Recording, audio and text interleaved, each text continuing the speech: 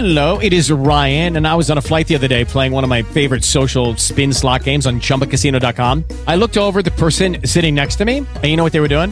They were also playing Chumba Casino. Coincidence? I think not. Everybody's loving having fun with it. Chumba Casino is home to hundreds of casino-style games that you can play for free anytime, anywhere, even at 30,000 feet. So sign up now at ChumbaCasino.com to claim your free welcome bonus. That's ChumbaCasino.com and live the Chumba life. No purchase necessary. VGW. Void were prohibited by law. See terms and conditions. 18+. It is Ryan here, and I have a question for you. What do you do when you win?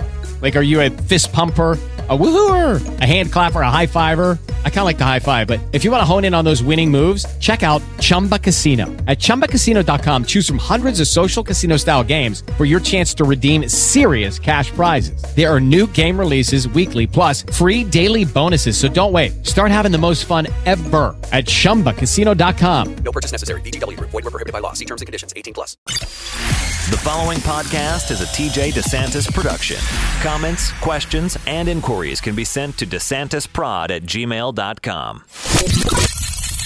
The following is a special broadcast exclusively from the SureDog Radio Network. SRN. You're getting beat down after the bell. Of UFC 205 here on the SureDog Radio Network. My name is TJ DeSantis, along with Caleb Quinn and Casey. You're going to have to help me again. Hall staff? Thank you. We are broadcasting live in Las Vegas. You let us set up shop in your 10th Planet Jiu-Jitsu gym, and I appreciate that.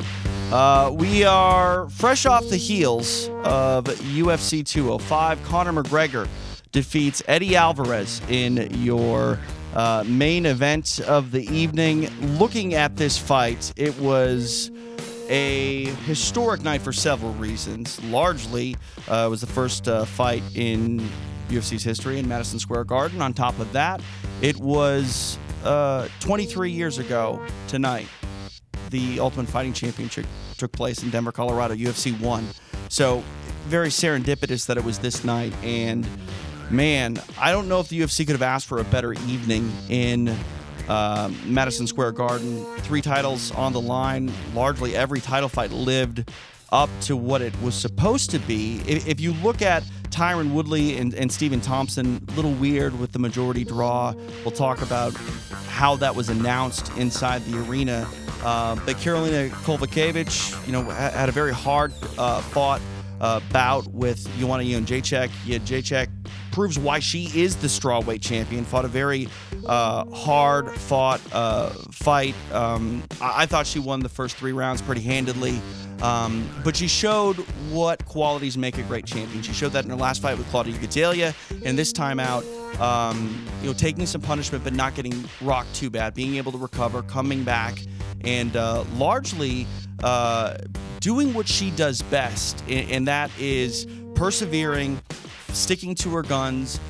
A lot of people were talking about Karolina Kowalkiewicz being very similar to Joanna, but not as well refined, and I think we saw that in the women's strawweight bout. But let's start at the top. Conor McGregor, the now lightweight and featherweight champion, and if you don't like it, don't expect an apology. This man is really becoming the total package when it's concerned to marketability, fighting. I don't think that there is a better guy right now in the UFC's octagon when it comes from a marketing standpoint and when it comes from a technical standpoint.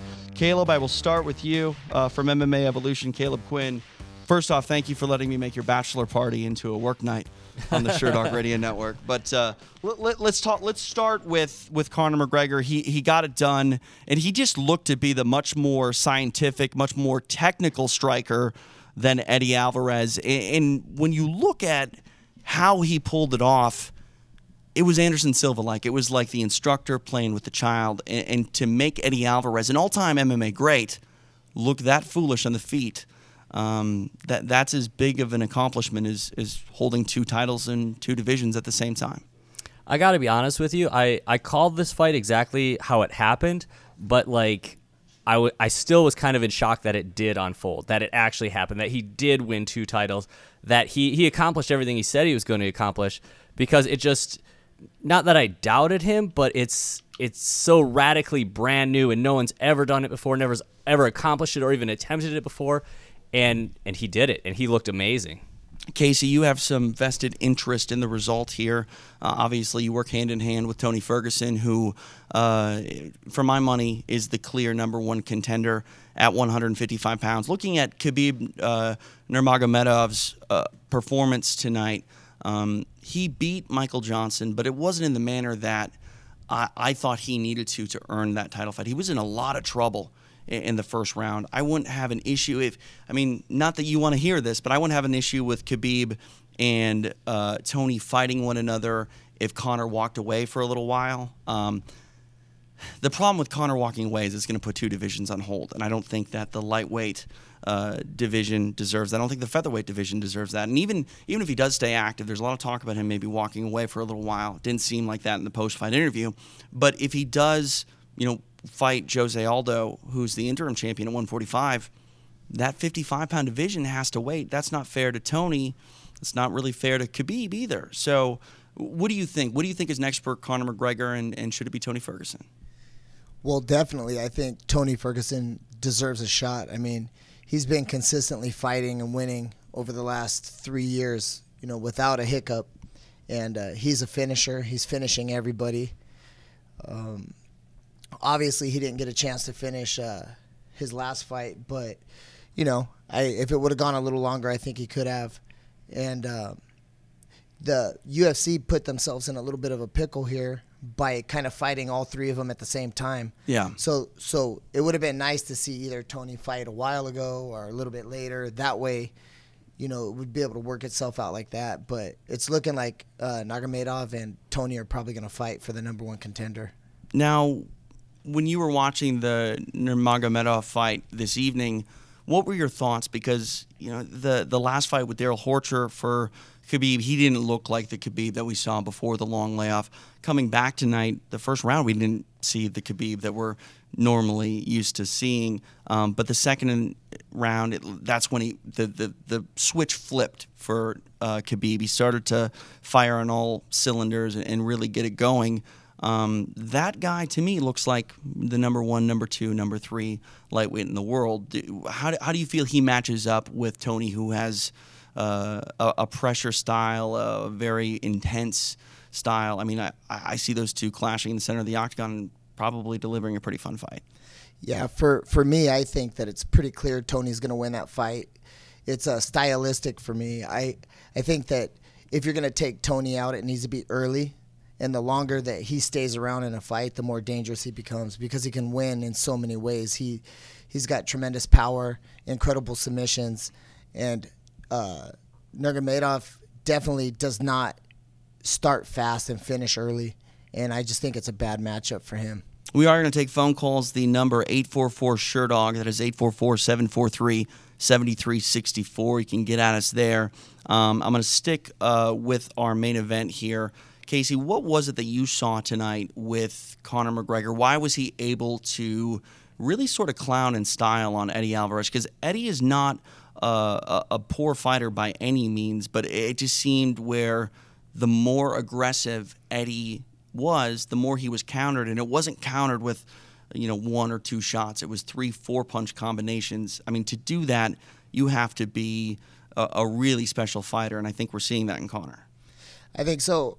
For me, I think looking back at Eddie's fights in the past, you always see that he takes a seat in most fights. He gets touched early, and he comes back and responds well. Mm-hmm.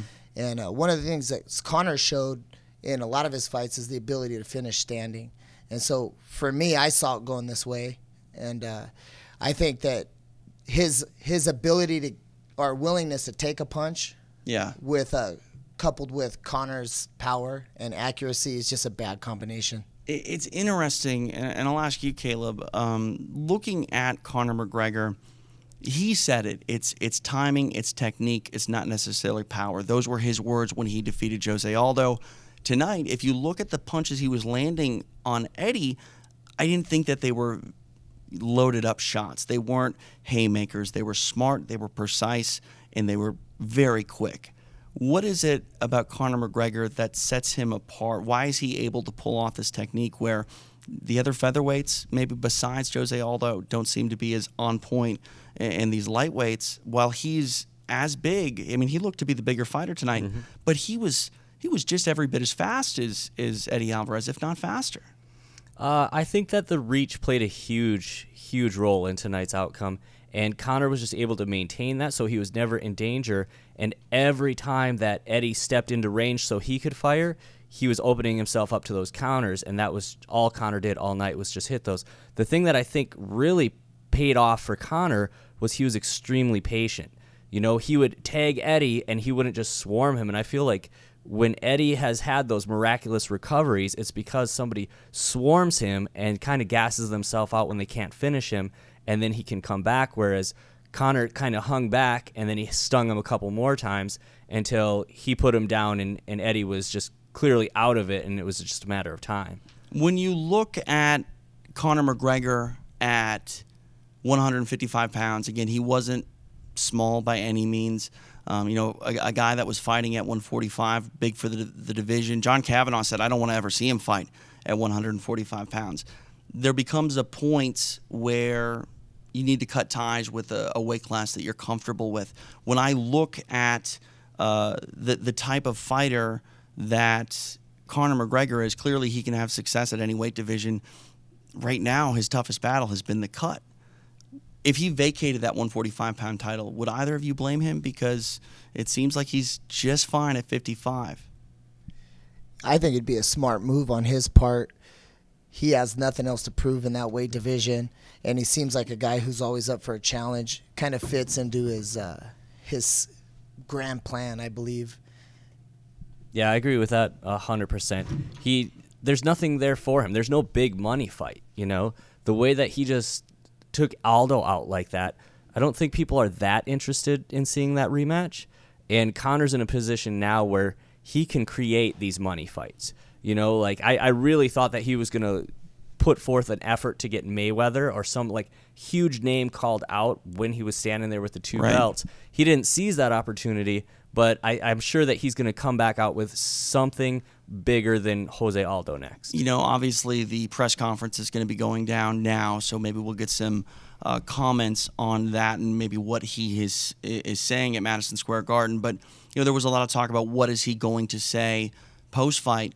When I look at how Conor McGregor handled himself, you can argue that maybe he was a bad boy a little bit, but for my money, I thought he was actually playing pretty fair to the company. Yeah, he was calling him out for not having two belts in the cage, and he mentioned the $4.2 billion price tag, saying that he's responsible for that. But he didn't do anything to necessarily make them look bad. He could have said, there's nobody left for me to fight here.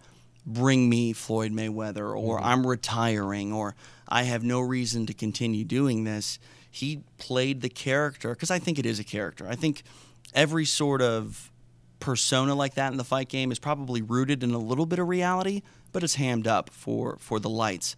Conor McGregor, I mean, you said it, Casey, when we were sitting here watching it, you were like, there's no one better. And there really isn't. There isn't a better complete package when you look at what he's doing from a fighting standpoint and from a marketing standpoint. He might be the best combat sports athlete we have in the world, whether it's boxing, whether it's mixed martial arts. He's the total package. I agree with that 100%. I mean, he never slips up in what he says. He's very deliberate, and it seems like he's always executing his plan flawlessly every time. And I mean, you've got to respect that. If the point of fighting is to win belts and make money, no one else has done it better. No, I mean, he largely the way he does it too is, I think the people that don't like him get turned off even more, which really makes them love him in a roundabout way. I mean, when you look at like something like pro wrestling and combat sports, even too, with like Floyd Mayweather, the guy who is hated the most is the guy that is almost loved the most, because you need a foil. You need someone to dislike. You need someone to hopefully develop a prospect to sort of tackle that mountain. And you know, I don't know who it is. for your money, Casey, you're going to say it's Tony Ferguson, but Conor McGregor is going to be able to hold on to this flag and run with it for as long as he's allowed. And what the UFC needs is when Conor McGregor does stumble and falter, whoever does beat him really gets pushed above and beyond. Nate Diaz has largely ran with that since his since his first fight with Conor McGregor. So I don't know. I don't know. I don't know how you solve the puzzle. I mean, you're going to have to try to find out with Tony, Casey, but I don't know how you solve this puzzle. Well, I think Tony and Nate present similar problems with Conor, except for Tony has way more power and better wrestling. And I hate to say it, but I think it's a pretty easy fight for Tony. I think Tony takes him out inside of 2 rounds. Well, you have some bias there, so I'm gonna play the other side of that coin, and I'm gonna say it's gonna be very difficult for you guys because Conor is been flawless largely. I mean, when he gets taken down, we saw that in the first Nate Diaz fight. He's in trouble. No one's put him there since that fight. But man, you have to figure out a pretty serious riddle to get him there. If you were gonna fight McGregor, Caleb, how would you try to attack him? Because Eddie really didn't go for takedowns. He was largely defensive immediately because he was dropped 3 times in the first round. He never got his own game going. How do you settle in with Conor McGregor? Eddie did kick the legs a few times and could sort of set that up early, but largely he wasn't able to really get any sort of offense going before he was purely defensive. Well, I do want to kind of just comment on the Conor doesn't have any ground game thing. Like, he was rocked before he went down there. He may not have had his wits at all, and, he may have been dropped all the way back to white belt before Nate got on top of him. So it's hard to say that he's that bad, or it's also hard to say he's that good because we haven't seen it. But I could see an excuse for his performance there. I don't even remember what you asked me. I asked you if you were going to attack Conor McGregor, how would you do it? Oh, he keeps that lead leg out, and I think I would go for that single. I think I would either pick the low one or I would take the single and run the pipe and get him to the ground. If I can't beat him on the ground, if I can't submit him, I would hope that I could at least tire him on the ground. There are only a handful of guys, though, that can really attack a good single leg, and I would say that Eddie Alvarez, when I think of Eddie Alvarez, I think of wars. I don't think of him shooting a single leg and really trying to work it. Yes, he is wrestling. He is capable of wrestling. But, what do you think? What do you guys think? You saw, what do you got, Casey, what do you think that Eddie's game plan was tonight? Because obviously we didn't get to see it. Well, to touch on the last comment Caleb made in the very beginning about Conor controlling range and distance. And we know in fighting, even on the ground, range and distance is very important. That's like the most important thing. So, to go back to the question about how do you beat Conor, right? You have to establish range and distance and get him fighting out of rhythm. And I think that's why guys like Nate Diaz can hang with him because they're longer and they can control range and distance. And I think that's the way to present problems for Conor. I think shorter fighters like Eddie Alvarez, I think that's a lot to deal with for him, especially with a chin that's been tested and he gets sit down a lot.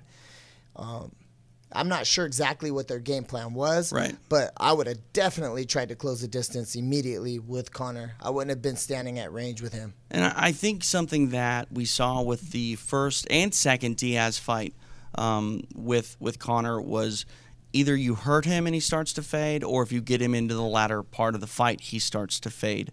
But getting to that point for a lot of guys is going to be tricky.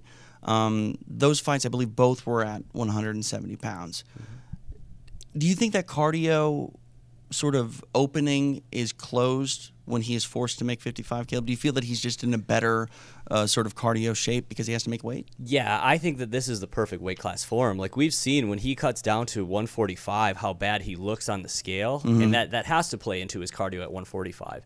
And then when he's at 170, especially if he was fighting a big 170, I think that he would have a lot of trouble with his endurance. Whereas this is more like it fits his frame. Mm-hmm. He's able to maintain muscle and hydration. I think he performs his best at 155. Yeah, I think that I hate to say this because it closes a good rematch that I think Jose Aldo deserves to a certain extent, but I think Conor McGregor is the lightweight champion, and I think he should remain the lightweight champion. I think that if the weight cut was an issue, because I don't want to see Conor go down to 145 and fight less than his capabilities because he needs to make weight. And, weight cutting is an issue in mixed martial arts. The UFC is trying to curtail it. Conor hasn't had to make 145 with the 10 a.m.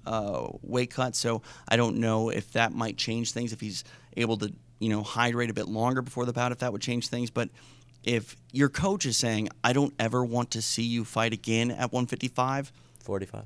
Or, 145, sorry. You might want to listen to him. But I don't know. Whether it's 45 or 55 next, be sure that the world is going to take notice every single time Conor McGregor fights, and they should. What do you guys see next for Eddie Alvarez? Tough loss for him. He never successfully defended his UFC lightweight title. He's a legend. To me, Eddie Alvarez was a few title defenses away from being potentially maybe the top 3 best lightweight of all time. Think about his accomplishments. Bellator champion, standout in Pride. He Bodog champion, if you want to go way back there. He's a guy who he's like a second-generation fighter because he was fighting, 13 years ago. And he's also this third-generation fighter realizing his dream at the height of mixed martial arts fandom. I think that he's going to be able to go on and rebound from this. But, man, Casey, 155 is a tough division to try to get to. And as we saw tonight, it's even harder to stay on top. Yeah, you definitely don't want to linger around that 10, 9, 8, 7 area. That's just murderer's row down there, And if you're not fighting for a belt, I don't understand why you should be even fighting, And I've met Eddie Alvarez in person. He's an amazing person, really gracious with his time. And I hope he just reevaluates what's going on and maybe a couple more. When you look at Eddie Alvarez, he's coming off the loss tonight. The way Sean Shelby has matched up guys, he likes to match winners with winners, guys that have lost with other guys that have recently lost. Joe is exiting stage left. We've got new stuff there. I would not be upset if Mick Maynard or Sean Shelby wanted to match up Michael Johnson with Eddie Alvarez. They're both on the same card, same timeline. And, Michael Johnson looked very good against Nurmagomedov in the first round. I think that would be a fun firefight to have. Maybe RDA again, too? Yeah. That's who came to mind first for me right away. I'm not a big fan of rematches like within a year's time, especially. RDA hasn't won a fight since he lost to Eddie. Maybe if both of them get a couple wins, they circle back, but they're both on that same timeline. They fought within a week of one another. They both lost. I wouldn't hate it. So largely it's going to come down to where they go, what fights appeal in that market, etc. Let's talk about the co-main event. Tyron Woodley remains the welterweight champion. However, he did not successfully defend it in a roundabout way. He didn't get the victory despite Bruce Buffer. That was just a weird instance. I'm looking forward to talking to Bruce on his podcast next week because he came in, he started his announcement. It looked like the Athletic Commission said, come back outside, and then you saw Bruce go back to his position, and I think he screamed some obscenity, like he was not very happy about something, and then he walks back inside, and he read the scorecard, and Bruce has always told me that he reads the scorecard, like the Athletic Commission says 1, 2, 3 on the scorecard. So you read 1 first, 2, 3. And it's supposed to be, what it should have said is, it should have started with Judge so-and-so says this is a 47-47 draw. Judge 2 sees the bout 48-47, Tyron Woodley. And Judge 3 sees the bout 47-47, we have a majority draw. Instead, it was read 2 47s, which right there, two judges have it. The next score draw, doesn't even matter. Doesn't matter. The last time I believe there was a majority draw, it was read the same way. It'll be interesting to know what exactly happened because Tyron Woodley went from being on top of the world to, I'm still keeping my title. And Joe was interviewing him when they figured it out, but you could tell that Tyron Woodley went from winning a fight to not winning a fight, not losing his belt, but also not getting that win bonus. And, I don't know what his disclosed earnings will be for this fight, but It's a significant chunk of money that he was like, yeah, I got it. Oh, no. It's almost like it was like, here, see it? You can't have it, though. Like, that's tough. I feel like he went out there and the commission kind of called him back like, no, there has to be a winner. Because Bruce is a professional. I don't see him messing up really on something like this. And I think that they told him, and that's why he kind of looked upset, because he knew this isn't right. He read it as he was told to, as he was instructed to. And then the people kind of in the UFC, not the commission, kind of stepped up and like, hey, guys, hey, I know that you're new at this. Right. So let me just explain how things work.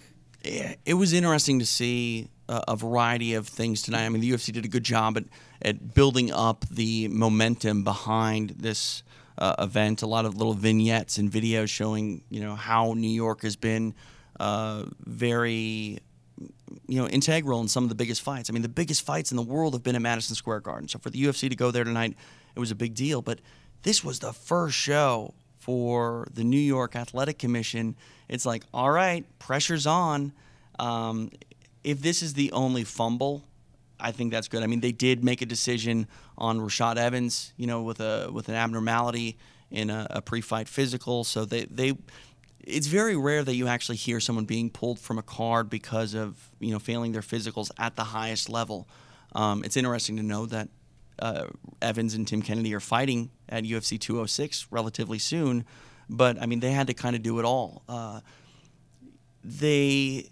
If this is the only screw up, I'll give them a pass here, because I mean, how often do we see majority draws? Like, especially in title fights. I mean, I can understand it in a 3-round fight every once in a while, but like all of a sudden, like it's pretty hard to get a draw in a 5-round fight. Like you're gonna have to have a 10-8 round.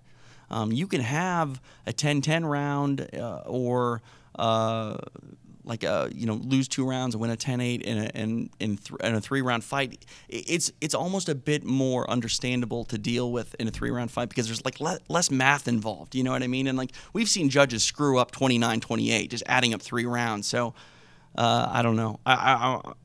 It'll be interesting to hear what Bruce Buffer has to say and what was written down for him. But we'll find out. Let's talk about the fight. Stephen Thompson nearly got finished in the first round. I scored the bout 47-47. I had it as a draw. I thought that Stephen Thompson won rounds 2, 3, and 5, and he barely won the 5th. I don't think he landed anything, but he sort of controlled Woodley, limiting his offensive output to just meaningless stuff.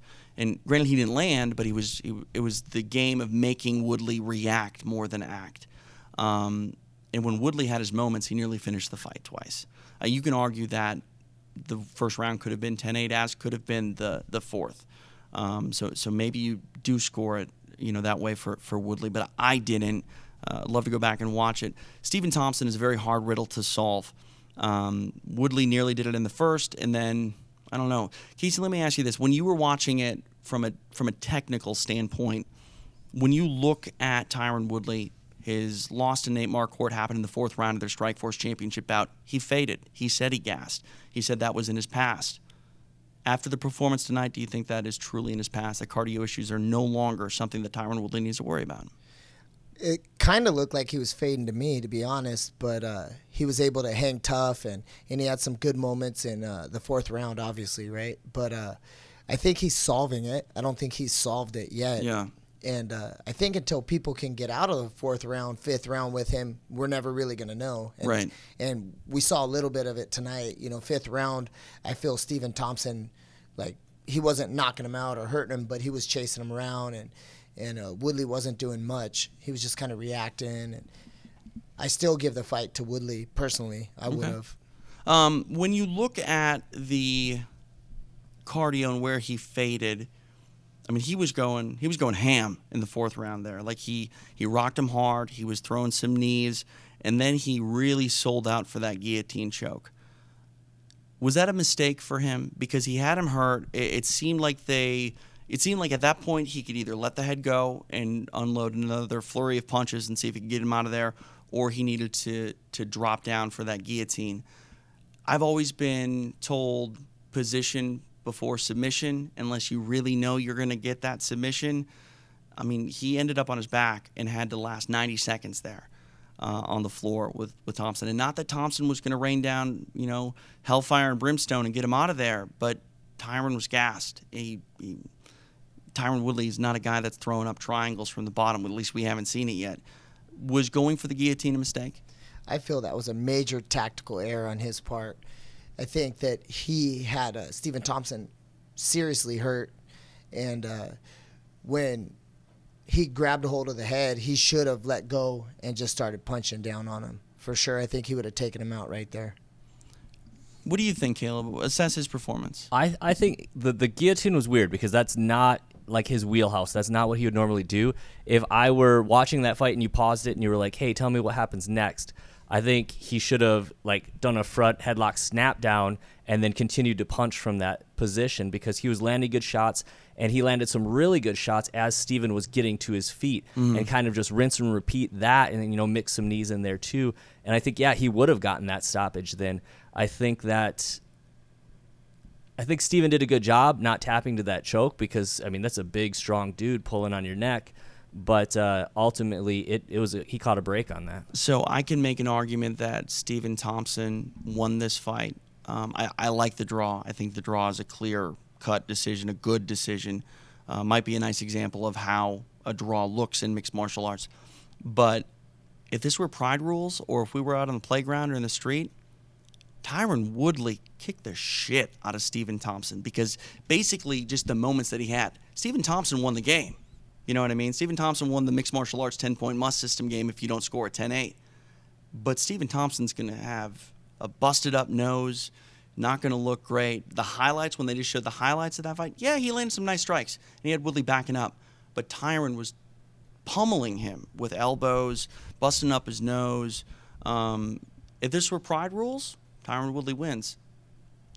A lot of people want Pride rules. A lot of people think that we need to get away from the 10-point must system, that's an antiquated system for boxing and not mixed martial arts. I'd like your guys' thoughts on, is the 10-point must system the best for mixed martial arts at this point? For me, anytime there's a 10-point must in a round, right, the system can be gamed. So I like the Pride rules personally because if the objective is to finish fights and to fight, then it should be based as a whole, not round by round by round. Right, sure. Should be a lot less strategy, more fighting, I think. Casey, did you go to the Fight to Win event they had here in Vegas? I was not there. Are you familiar with them at all? Yes, I am. Okay, so they did this thing I thought was really cool where I think they judged it as a whole. It was only one round, but they sent up the 3 judges with colored flags, and they just raised the corner that they thought had won. I like that better. It's obviously a lot more subjective. You might prefer this style better, prefer this fighter better, but those same biases are going to factor into your round-by-round scoring. So I see that kind of negating that argument. But I definitely agree with you. I like the idea of judging the fight as a whole, and it's also kind of like if you get that guy who's up 2-0, he can't just coast, and if you're down 2-0, you can't give up. You can have a really impressive performance and then take it. And I think there was a Nogueira, Josh Barnett. Was that the one where it was like Nogueira was dominating, Josh Barnett hit that knee bar, and they gave it to him in the end. Yeah, I think that Quentin Jackson fought Murillo Ninja, and it was a fight that Ninja was winning mostly, and then Quentin came back and stole it in the final moments as well, like in Pride. So fighting is a momentum thing, right? Like if you can lose a lot, but if you almost drop the guy in the final 20 seconds, 30 seconds, do you deserve the entire fight? Do you deserve the entire fight if you would have had 30 more seconds that you would have finished him? Because it's only a 10-8 if it's a 3-round fight, and then you have a draw. I don't know. I like the 10-point must system. I think the biggest problem with the 10-point must system is the simple fact that a lot of judges still don't know what they're looking for. They don't. I like damage being a criteria to a certain extent. I like the fact that if you are hurt so badly that you're busted up that it is impairing your ability to continue, I think to a certain extent damage should be a criteria. If you get a meaningless cut, I don't think it's a big deal. But one thing I'll say, a lot of people say, damage shouldn't be a criteria because some people just cut easier. that doesn't stop people from stopping a fight because you're cut over the eye and saying it's no contest. If you get cut over the eye, you lose TKO, cut. So why shouldn't a cut in a roundabout way add up to damage points for somebody? I mean, maybe I'm reaching a little bit, but I think that there's a case for it, no? I don't think you're reaching at all. I think that cut got there because someone landed a strike. Right. That was something that the opponent had done, and they deserve credit for it. To say, oh, I've been fighting a long time, and I've got a lot of scar tissue, and all you did is you opened up something from 20 years ago, that's very dismissive. Like, dude, you just got hit by a punch that you probably have been trying to dodge for 20 years. It's kind of like there's no such thing as a lucky punch. Like it landed. Why? Because I threw it. You can say that, maybe Matt Serra got lucky when he beat George St. Pierre. No, he didn't. He landed a punch and sent his brain into la-la land. Like, that's not an accident. It's unlikely, but it's not an accident. So, I don't know. I do think that the ABC is going to continue to suggest scoring criteria changes and will evolve, but I don't know. Let's stick to what has happened tonight. We have Tyron Woodley. He is still the welterweight champion. He's not a beloved champion. He's not.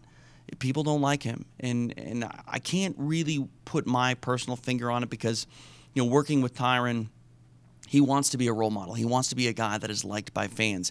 But I think, unfortunately for him, when he went out and said, "Hey, I want to fight Nick Diaz. I want to fight George St. Pierre," a lot of people were like, "Oh, you're ducking Stephen Thompson." I don't think he was ducking Stephen Thompson. I think the man wanted to get paid. Let's not forget, Tyron Woodley didn't start mixed martial arts when he's 19. He's advanced. He's a bit longer in the tooth, and much longer in the tooth than a lot of guys when they get their first title. Did he do anything to endear himself to the mainstream tonight?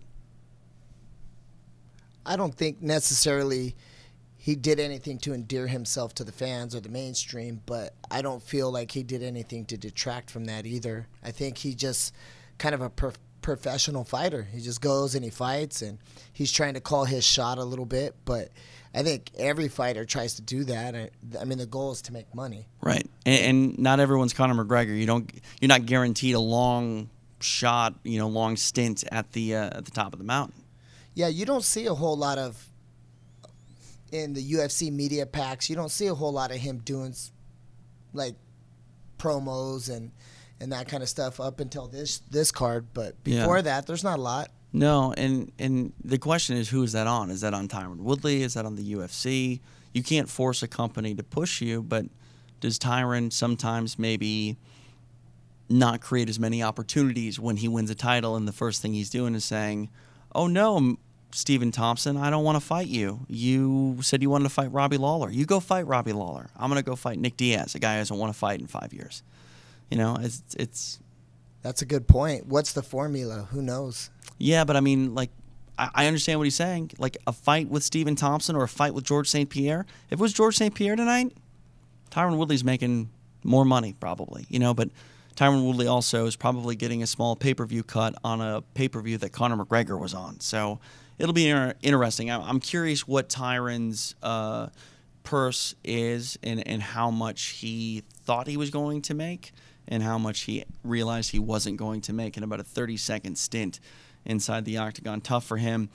Caleb, what's next for Stephen Thompson? I thought he won 3 rounds tonight, but I thought he also lost one 10-8. Should he get an immediate rematch with Tyron Woodley? I think just in the fact that it was ruled a draw, it's almost a given that it needs to be a rematch.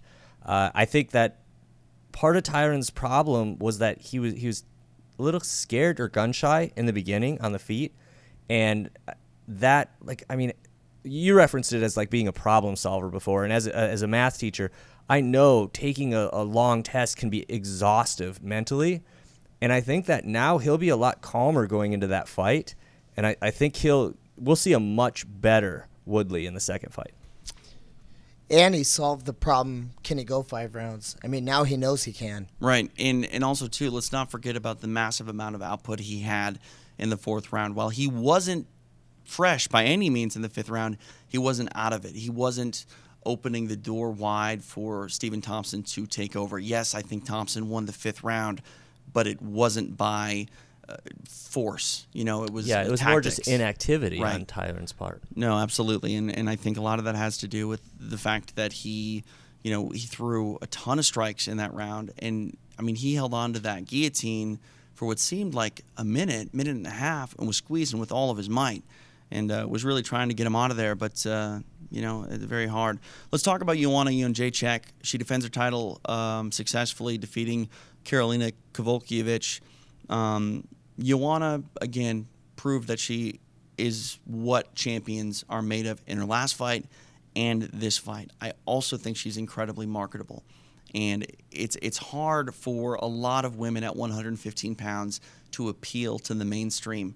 I think Joanna's doing everything right from top to bottom. She's exciting. She says the right things on the mic. And despite having a hard last name to say, people love calling her Joanna Champion. So I think that she has a bright future. And as she continues to have fights like this, I think that it's not going to be too long before she's actually able to carry, a pay-per-view main event spot. Like, it's not going to sell 500,000 buys probably, but if they have a card that they know that, hey, look, the undercard's not super great, we don't really have a title fight here to really sell it, why not give it to Joanna? Because I think that she's building a name. I think she's finding herself in a really interesting position because she's essentially cleared out that division. And right now, like even in her last few fights, we knew how great she was. She's still that great. The only people that are benefiting from these fights are her opponents. Right. I have more respect for her opponents being like, wow, they did a good job against her. They still lost, but I was impressed at how well they hang and how they could stand with her and what they did. But what can you say about Joanna that hasn't already been said? Yeah, I mean, she's a fantastic striker. She is the best at 115 pounds. And what does she do? She tries to evolve and moves her camp to American Top Team. She's not, just content being the best fighter at that weight and just sticking with the same old stuff. I mean, a lot of people say, I think Luca Fury pointed this out on the roundtable, a lot of people say if it's not broke, don't fix it. That doesn't mean don't get better. And Joanna's trying to get better.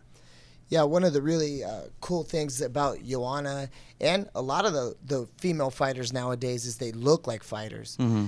And I don't want to polarize anybody, but there's a bunch of sports where it just doesn't look the same between men and women. It just looks a little different, maybe a little slower. But when Joanna fights, I mean, she looks like a real bona fide fighter. Yeah. And it's really starting to bridge the gap. So when I watch her fight, I don't think like, oh, these are girls fighting. I just go, wow, this is an amazing fight. Yeah. And she's an amazing fighter. And I think that the way Joanna fights, I think that's actually bridging the gap from some people that are maybe not the biggest supporters of women's mixed martial arts, that say, oh, well, I don't like them because sometimes it gets a little bit sloppy or it's maybe not as technical. What we saw between Kowalkiewicz and Jędrzejczyk was a very technical fight. It was a very back and forth fight with Jędrzejczyk just proving that she is a bit more refined, a bit more of a completed product, and she's gritty and tough as hell, And I think that she really has a bright future, and as more fans see her and sort of realize how put together she is from top to bottom. I mean, I've said it for a long time. 115 pounds, that's my favorite division in mixed martial arts. Next to 155, it really is my favorite division because you have fighters that are lightning quick. We saw that they have power. We've seen that tonight. We've seen that from Jędrzejczyk in the past. And you have really good technique, whether it be on the feet or on the floor. And there's a crop of 115-pounders in Invicta that are going to get their call up, in the next couple of years. Alexa Grasso just got brought up.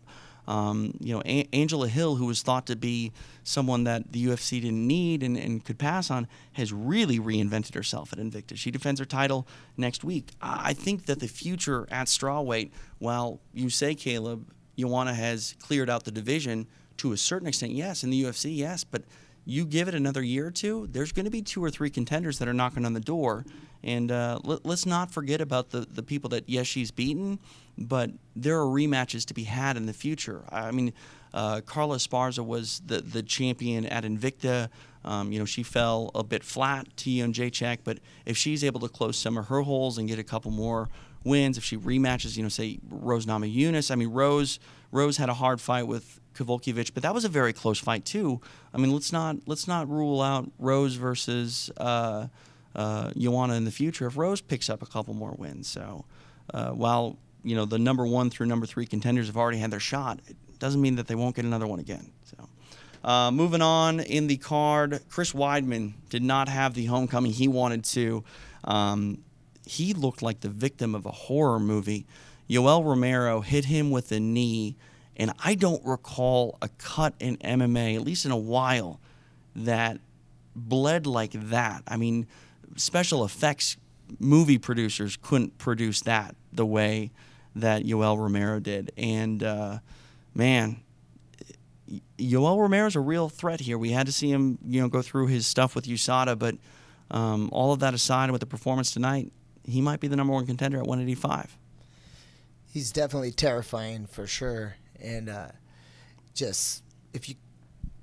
Weidman couldn't take him down. I mean, that's amazing. Yeah, I mean, Weidman, a standout wrestler. I mean, obviously as is Romero, but in the mixed martial arts fight tonight, it seemed like Chris had Yoel playing his game a little bit, but when Romero got his confidence underneath him, got his base underneath him, and really started to get creative with his strikes, when he went for that knee, man, like Weidman didn't see it coming, and I want to go back and look at it again. It was a jump knee, and there wasn't a lot of space between the knee and Weidman's skull when Romero jumped. There was all the force behind it, and the killer instinct from Romero to throw the hammer fist and really not let him breathe, that was quite impressive too when he had him hard on the floor. So 844-SHERDOG is the number. It is 844-743-7364.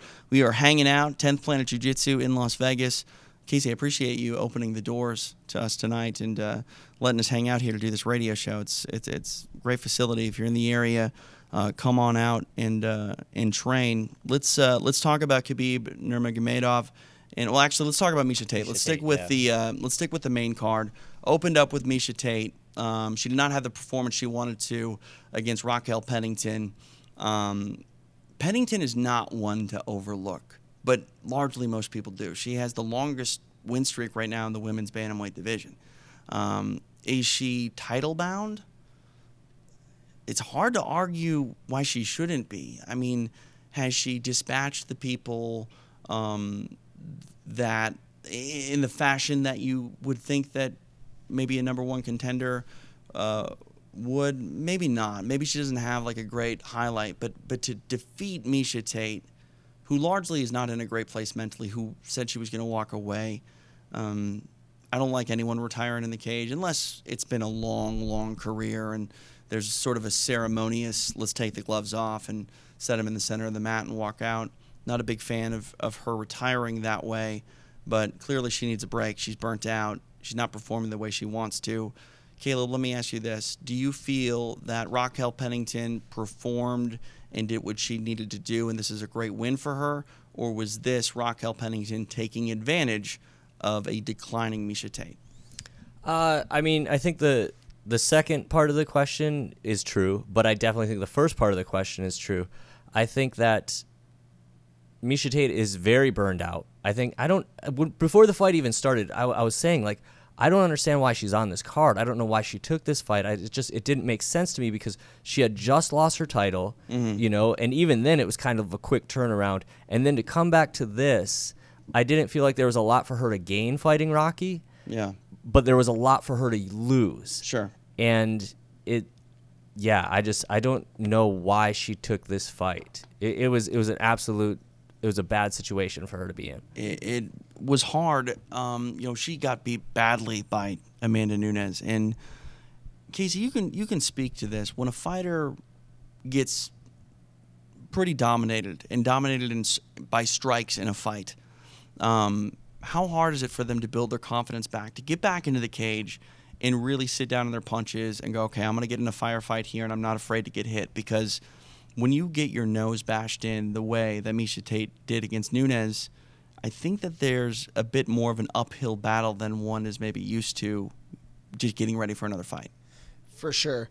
I agree with that. If it's a flash knockout, you didn't see it coming, you're like, okay, we can deal with that. When you get dominated, it's almost like you have to go through an entire rebuilding process, and this can take months. Yeah. Sometimes I know a lot of fighters have hired sports psychologists. They've completely overhauled their camps, everything, training partners. They've moved. I don't know if all of that happened leading up to this fight, but definitely there will be some confidence issues coming off of a fight like that for sure. What do you think about Pennington as a number one contender? I mean, there's Valentina Shevchenko sort of waiting in the wings. She had a big win over Holly Holm. I guess it's weird because I don't think many people predicted Raquel Pennington to be at the top of the bantamweight picture, but clearly she's in the mix, that proverbial mix we always talk about. I love her style. She doesn't run from anybody. She gets in your face and starts to fight with you. She fought one of my girls, Ashley Evans Smith, and choked her unconscious. And I've been a fan of hers ever since.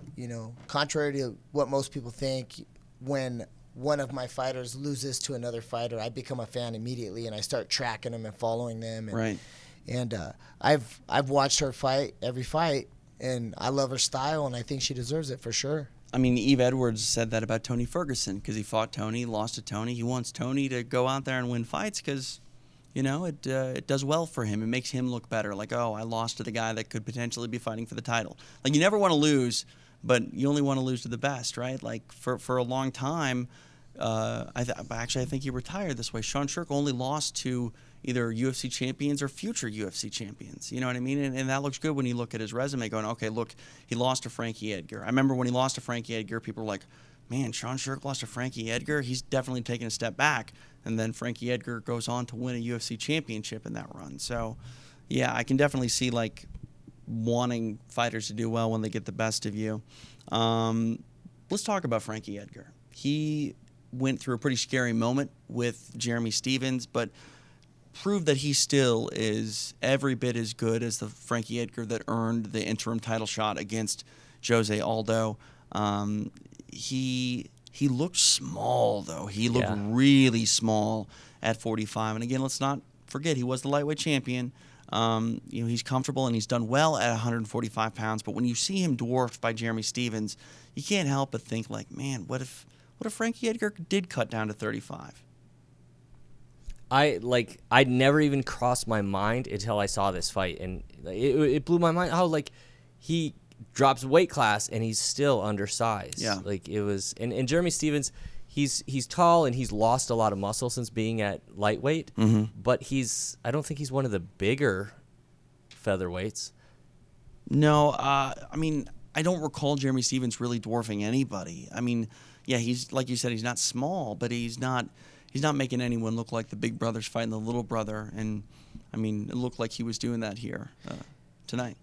That's what makes Frankie Edgar so amazing. When you just think about what he did in lightweight division, and then look at him at the featherweight division, and he's still a small guy. Yeah, and I mean, let's not forget his first fight with Jose Aldo was very competitive. He lost the first 3 rounds, but he started to rally. He started to pick up, and I think that's what was really intriguing about Edgar fighting Aldo the second time. Would he be able to rally and sort of steal the fight a little bit earlier from Aldo? But Jose Aldo still firmly Jose Aldo, despite getting knocked out by Conor McGregor. What would you guys like to see for Frankie? I mean, if McGregor walks away from 45, then Aldo's going to become the undisputed champion. Edgar's not going to probably get a title fight for a little while. I mean, he's going to have to get some more wins, but even with 2 more wins, I don't see them throwing him in there with Aldo anytime soon. Like, when you've lost to the same guy twice, very hard to make a third or make a trilogy. You know, do you think he's still in the mix at 45 if he gets a couple more wins and Aldo's the champion, or should he consider moving down to 135? I feel like he is in that Rich Franklin position, where Rich Franklin was under Anderson Silva, and then there was a mile before you got to the number 3 guy. And I feel like that's where he can beat anyone else in that weight class, but he's not going to beat Jose. Right. And so what do we do with him? We don't want to have him beating all of our guys because we're not going to be able to set Jose up with anybody, but we also don't want to put him in there with Jose again. So I think he's going to be in limbo for a while. Like, this would be probably a good time to have him go back to coaching The Ultimate Fighter or do something that can kind of build his name again and get him some steam to where people are going to be like, oh, yeah, you know what? I think he should fight Jose Aldo. Wow, that's a great point. That would be really good for him because they're going to keep jumping 4 over him to fight Aldo, and then he's going to fight 3 for the next one or vice versa. But they're definitely not going to give him a crack just for sake of keeping things fresh. It's like the roles that Joseph Benavidez and Henry Cejudo had for The Ultimate Fighter. It's like both of those guys aren't going to fight for the title anytime soon, so why not go do tough and make something out of that? Yeah, that's not a bad suggestion by any means. All right, let's talk. We've already talked about Khabib and Michael Johnson. Solid win for Nurmagomedov. I'm just wondering now, with this fight in the last fight, if Khabib, the new Khabib 2.0 after this long layoff, if he isn't just a little bit of maybe a slow starter. He didn't get it going the way that a lot of people thought he would against Horcher, and tonight he had to go through some pretty deep waters with Michael Johnson.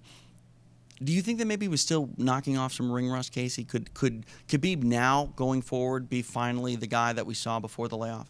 Yeah, I think so. I think coming off of a long layoff, you definitely have confidence issues. Is my cardio going to hold up? Right. Is my knee going to hold up? Has the game evolved past me? I mean, if you just look back 10 years ago, this sport looks totally different. And just because we're on Nurmagomedov, we'll talk about Tony Ferguson coming off of The Ultimate Fighter. He had a few fights. He broke his arm against Michael Johnson, and I think he took 14 months off. When he came back, he went all the way back down to the bottom. We came back fighting Mike Rio at UFC 166, and the whole game changed. All the fans, nobody knew who he was anymore. Right, yeah. It just moved so fast. So I believe that, how long was he out before the Horcher fight? It was a while, right? It was a while, yeah. I'd have to pull it up in the Fight Finder, and my phone's getting inundated with phone calls, so I'm not going to be able to do that. But let's get some phone calls coming in. We'll just briefly go down the rest of the results. Tim Boetsch defeated Rafael Natal, 3 minutes, 22 seconds, round number 1. I picked Natal to win this fight largely because I just think Boetsch is on the backside of his career. But,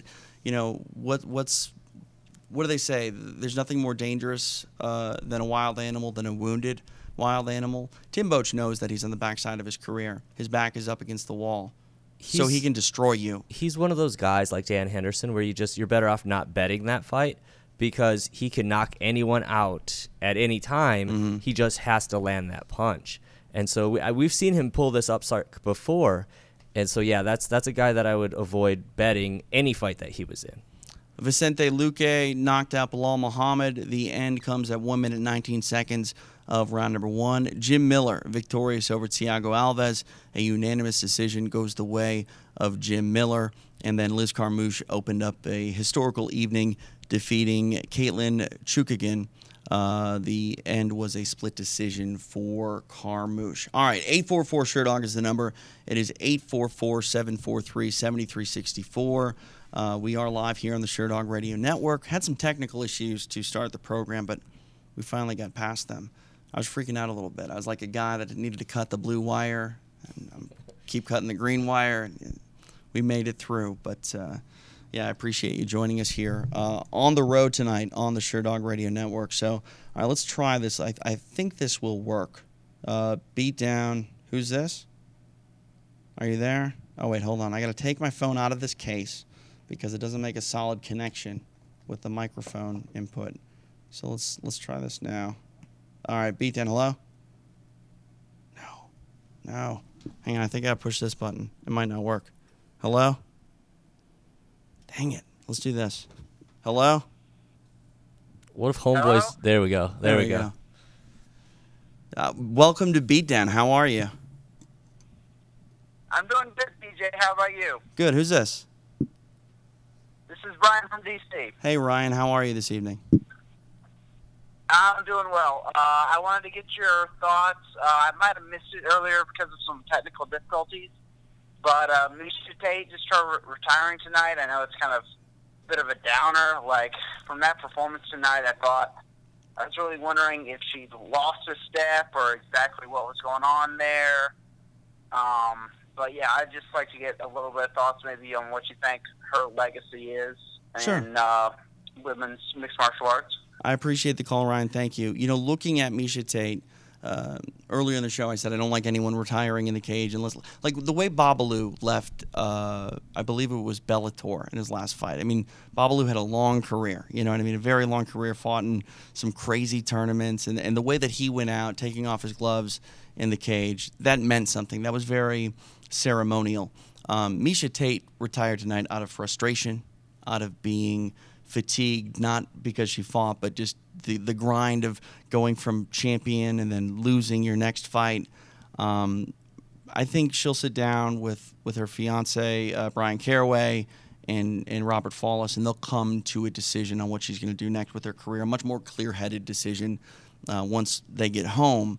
But you want to talk about legacy, Miesha Tate is every bit as important as Ronda Rousey is to the women's bantamweight division. You know, she was the torch bearer when Ronda took the title off of her in Strikeforce, and Ronda technically didn't lose that title until she fought Holly Holm late last year. Miesha has always been the foil to Ronda, and without Miesha Tate, I really don't think that there's a Ronda Rousey. I think that she should be considered, for my money, probably the second best women's bantamweight fighter of all time. Would you agree?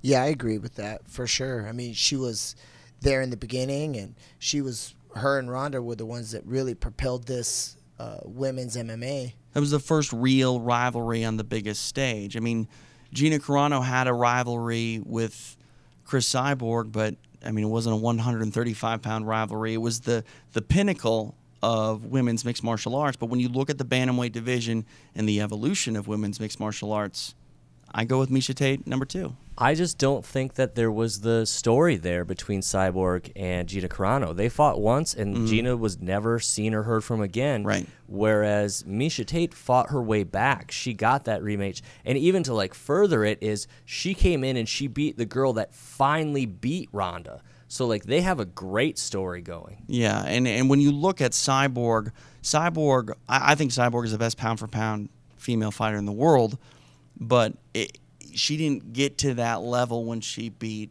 Carano. She had to go to Invicta, and she had to say, look, I'm a 145-pound fighter. You want me to fight? I'm going to fight here at 145. And she held that stance for a very long time until the UFC just finally said, please come over and take some fights at 140 pounds, and she's done that. But when it comes to the bantamweight division, Miesha is in that discussion, number 2 of all time for my money. So her legacy, she has a good one. I don't think she's done, though. I really don't think she's done. She's burnt out. She lost a fight. She lost a fight that she felt she could have won. Have you ever had to talk someone off the ledge of retirement, Casey? All the time. One of the things that I tell everybody is revenge is a dish best served cold, but I use that for all my decision making. Whenever I feel emotional about something, I make a point to never make a decision at that moment. I wait and think about it and come back later.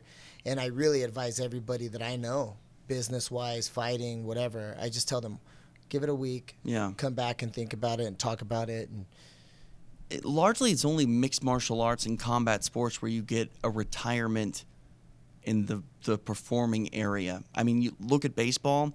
If someone retires, it's their last game. It's because they had a press conference at the beginning of the season, or those decisions aren't made after a disappointing loss. So, yeah, I think that she'll probably be back. Caleb, you think she'll be back? Yeah, I'm hoping that she is. I think that she could play this off really well and be kind of a hot commodity for another fight with Ronda, especially if Ronda's not gunning for that Holly Holm fight. Yeah. No, I can definitely see that. I think Ronda comes back, win, lose, or draw against Amanda Nunes. I think there's a good chance we don't see her fight again. With Conor making the payday that he is, I know Ronda's going to make good money with this Nunes fight. I wouldn't be surprised if it's one and done, though, for Ronda. She's already talked about potentially walking away. If she loses, I don't think we ever see her fight again. But even if she wins, she might be done. So 844-SUREDOG again is the number, 844-743-7364. It's a late one already. It's past 3 a.m. on the East Coast. This was a night where the UFC had 3 title fights. It was going longer than that normal 3-hour pay-per-view window. The electricity, though, inside Madison Square Garden, I don't think that had anybody sleeping. The way that this crowd cheered for their favorites, for Conor McGregor. Stephen Wonderboy Thompson, while he's from the Carolina area, I mean, he's trained with Ray Longo and company. He was, for all intents and purposes, a New Yorker tonight. The crowd was electric, and we got to see that in the most famous arena on the planet. Let's go back to the phones. Beatdown, who's this? Hey, John, how are you? I'm great. How are you doing? Very good. What's going on, sir? Yeah, I just want to talk real quickly about Jim Miller, and there's probably a bunch of people waiting to get on the line, so I'll make this quick. I was super impressed with what he was able to do tonight. He used, I guess, his superior grappling to control a bigger, more stronger man. It was super impressive, and I know BJ Penn is fighting at 145, but if he wants to come back, what do you think about that fight, Jim Miller versus BJ Penn? Jim Miller has kind of proven to us that his decline for a while, we can kind of agree that it was the Lyme disease, and I just want to know, what do you want to see next for Jim Miller? And I'll take it off the air. Thank you for taking my call. Appreciate the call. I mean, Jim Miller is similar to Misha Tate in the sense that Jim isn't the greatest lightweight of all time. He isn't the top 5 greatest lightweights of all time, but he holds a place in being very relevant in the lightweight division for a very long time, in the modern era, a very long time. Is he better than BJ Penn when it comes to legacy? No, he's not. Would a win over BJ Penn further him? Unfortunately, no, it wouldn't. BJ is at a point now where, I mean, he's been scheduled for fights, and he can't make it. Now, whether or not that's an IV ban issue or whether it's an issue of getting injured, I don't know where BJ is at. And if I were the UFC, I mean, they had to cancel the card in Manila because BJ couldn't make it. I wouldn't be jumping up and down to get him another fight. I really wouldn't. I would say, I don't know what you do. I don't know if you make him go through a training camp and he's healthy, you get him in there, or if you just tell him, hey, get healthy, stay healthy. We'll call you on a week's notice when something comes up. I don't, fool me once, shame on you. Fool me twice, shame on me. I don't want to say that you're going to get burned again because I don't want to discredit a great like BJ Penn, but I just don't know where BJ's head is at. And it's tough to build a card around someone like that. From another perspective, I'm a huge BJ Penn fan. I love BJ Penn. At one point, I probably even said that he was my favorite fighter. But I don't want to see him fight anymore. It's the same thing in his last few fights as it was for me watching Pele's last few fights, where it was like, this guy is such an icon to me, and I can't watch him just get his ass kicked over and over and over again. And it just breaks my heart because I know how good he was. And with every fight, it kind of like... It just diminishes him in my eyes, and I really like him, and I just don't want him to do that anymore. Does BJ Penn continue fighting and losing, or continue being scheduled for fights and not making it, Casey? Does it hurt his legacy? I think so for sure. I think that someone needs to sit down and have a real talk with him and figure out exactly what are you trying to accomplish? Why do you want to fight? What can be added? What can be taken away? From this journey. Are you really going to move on and fight for a title? Let's really sit down and think about it, because I know that the UFC could provide a training camp for him, but would he be willing to do that? It's tough. I mean, that's the thing too. BJ has always fought for himself. He's never needed to fight. He comes from a very well-to-do family, and when BJ has fought throughout his entire career, it has been to prove a point. I don't know what he's proving now. The only thing he's proving is to himself, that I can still do this. And the last 2 attempts, he hasn't been able to do this. He hasn't made the fight. So, You know, I this just kind of light bulb went off. You know where I would love to see BJ Penn? Submission grappling. I would love to see him in like an EBI or something of that nature, where he can get back to the original BJ Penn and you know, kind of like breathe some life into a career, because I love that idea. I love the thought of that. And I mean, BJ, let's not forget BJ's nickname, the Prodigy. He's called the Prodigy because how long was it? Like 3 or 4 years for him to get a black belt? Like, I mean, he picked up Brazilian Jiu-Jitsu lightning quick. And I'd love to see him go back to his roots. That'd be a really neat kind of end cap on it. You know, start jiu-jitsu, you have your MMA career and finish in jiu-jitsu. A lot of guys are doing it. Chad George is doing it. You know, he's going strictly jiu-jitsu. And I think that you can make money now. And I think that while jiu-jitsu, especially the submission-only movement, is definitely building steam, to really become a mainstream success, it needs established stars. And I'm not saying this is not a knock to Gary Tonin or Eddie Cummings or Gordon Ryan, the Danaher Death Squad. They're wrecking shop. They're great. They're fantastic. And they're beloved by jiu-jitsu heads. But if I've learned anything in mixed martial arts, there are hardcore fans and there are casual fans. Guys like Conor McGregor make casual fans hardcore fans. Guys like BJ Penn could make casual grappling fans hardcore grappling fans. And it'd be a great crossover, too. Yeah, no, absolutely. And, you know, we talk about torches to be passed. If he were to fight a guy like Gary Tonin, I respect Gary Tonin. I know how good Gary Tonin is. If he were to tap BJ Penn, me as an MMA guy, respect even more to Gary Tonin. So I'd love to see it. Well, we know Gary Tonin would take that in a heartbeat. Right, yeah. I mean, I think anybody would, you know. Just the question is, this is my only one concern, and maybe it does take a guy like BJ to do it. There's money there. There's money to be had. But you're never going to go get a guy like Conor McGregor to go do it right now. You're not going to get the top, the elite, because the money isn't there.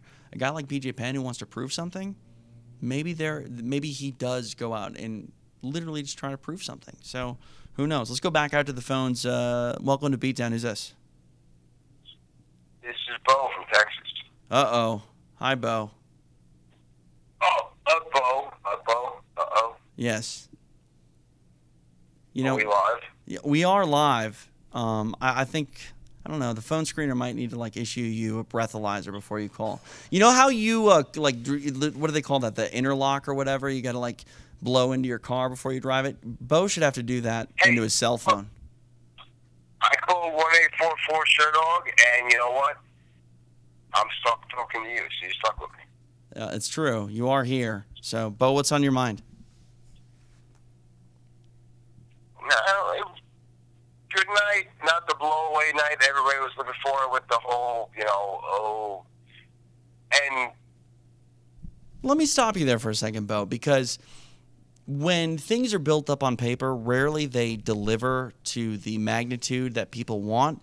But if you look at this fight card, this was a memorable night. I mean, you had 3 interesting title fights. You had one sort of kerfuffle in the co-main that's going to live in infamy forever. And Conor McGregor became the first 2 divisional champion, simultaneous champion in UFC history. How did this night not deliver?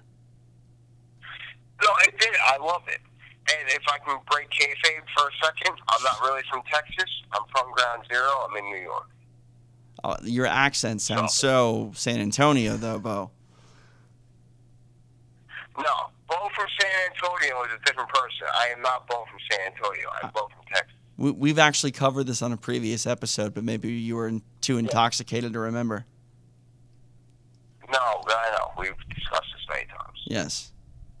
But no, it was a good night. It was I love the fight. It's great. It was just I don't know.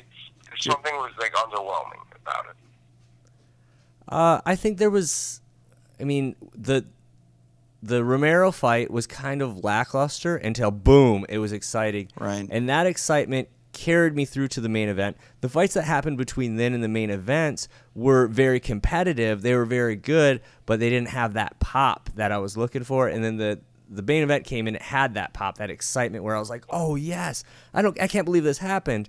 And so, and then you got to add in like the Miesha Tate retirement. There was a lot of story to this card. I mean, if you're going to write a recap of this event, the word count is going to be an issue. You know what I mean? Yeah, there's really nothing you can skip over. No. And really, Romero winning, actually, I thought it was like one of the more like just ridiculous, fantastical moments of the night. Like, Jesus Christ, guys! Like, what the hell? Yeah, I don't know. All right, Bo. I appreciate the call. TJ, you're such a hater. How am I a hater? I'm just moving on. Bo, appreciate the call. We'll do one more phone call before we go. I have to take you out tonight. It's your bachelor party. Yeah, it's getting late. I mean, we're going to get into the territory of like weird things happen at this time in Las Vegas. It's Vegas. When the sun goes down, weird things happen. Yeah, I mean, weird for you in LA, but when it gets weird for Vegas, right? This is like therapy sessions. All right. So, like, I'm going to go home with PTSD if we don't get out there soon. You know, if we get into some of the stuff that we were talking about earlier, it could definitely work out that way. All right. I don't know what that means. Apparently, you had a conversation that wasn't involved with me. So that's interesting. 844-SHERDOG is the number, 844-743-7364. Casey, you were kind enough to open your doors for this radio show for us to set up shop. I'm going to give you the opportunity to like try to get some new students. How can people come train with you? Awesome. If you guys are in the Vegas area, please look us up at 10thplanetlasvegas.com. If you're in Orange County, you can look up 10thplanetmonstersquad.com. We have gyms in Irvine, Orange, Buena Park, Las Vegas, Tucson, and Costa Mesa, of course.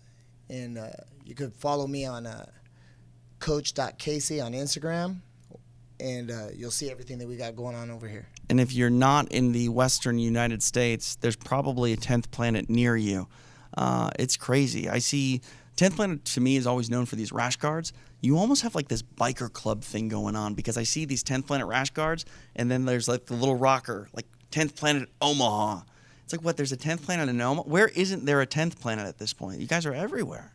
Yeah, we're growing quickly. You know, the no-gi movement is really, the sub-only no-gi movement is starting to push forward and gain traction. And I believe that our style fits MMA pretty well, you know. And as you can see, we've got a lot of guys and gals fighting right now.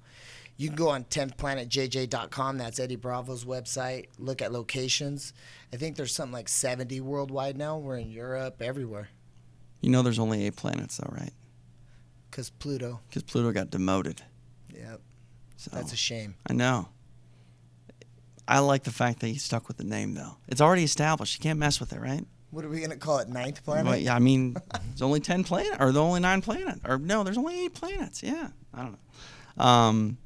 Yeah, so check it out. If you are anywhere, there's a 10th Planet school. Maybe you can teach me something. The ham sandwich, trucks. I don't know what's happening at these EBI sometimes. And Scott Ross and Eric Cruz, they don't tell me. They're like, oh, he's got the ham sandwich. And we just don't have enough time to cover that. I'm like, I don't know what that means. Is it on wheat? Rye? Is there mayonnaise? I don't get it. So it's a compression lock. I think like a knee compression from well, you can get it from many positions, but most likely you're going to get it from the guard. I could definitely show you that. No, I don't want you to show me anything. I rolled here today. I'm feeling it. Like, we've had enough time removed that I didn't, like, stretch and roll things out, so, like, I'm in pain. But it's all right. It's nothing a night in Vegas can't cure at some point. So I don't think we're going to get that final phone call. If you missed any part of the broadcast tonight, all access panel at SureDog.com, iTunes Music Store under podcasts. I will be back on Monday. Quick beatdown edition coming your way on the website. And then on Wednesday, I will broadcast live from Kansas City as we get ready for Invicta FC 20. 2 titles on the line. Angela Hill defends her strawweight title against Kalina Medeiros. And then in the main event, Tanya Evinger goes for her 10th straight win, quietly becoming one of the most dominant bantamweights in the world. Tanya Evinger, man, like, she's right there with Raquel Pennington in a roundabout way, because to me, I think Tanya could come in and immediately fight for a title in the UFC. She hasn't lost in like 2 or 3 years. She's beating people with a pretty vicious output. We'll see what she does against Yana Kunitskaya. The 20th Invicta FC this Friday night on UFC Fight Pass. For Caleb Quinn, Casey Hallstatt? I'm trying. I'll get there. You're doing a great job. Thank you, sir. I'm TJ DeSantis. You just got beat down on the SureDog Radio Network. Have a great evening, everybody. The preceding podcast was a TJ DeSantis production. Comments, questions, and inquiries can be directed to DeSantisProd@gmail.com.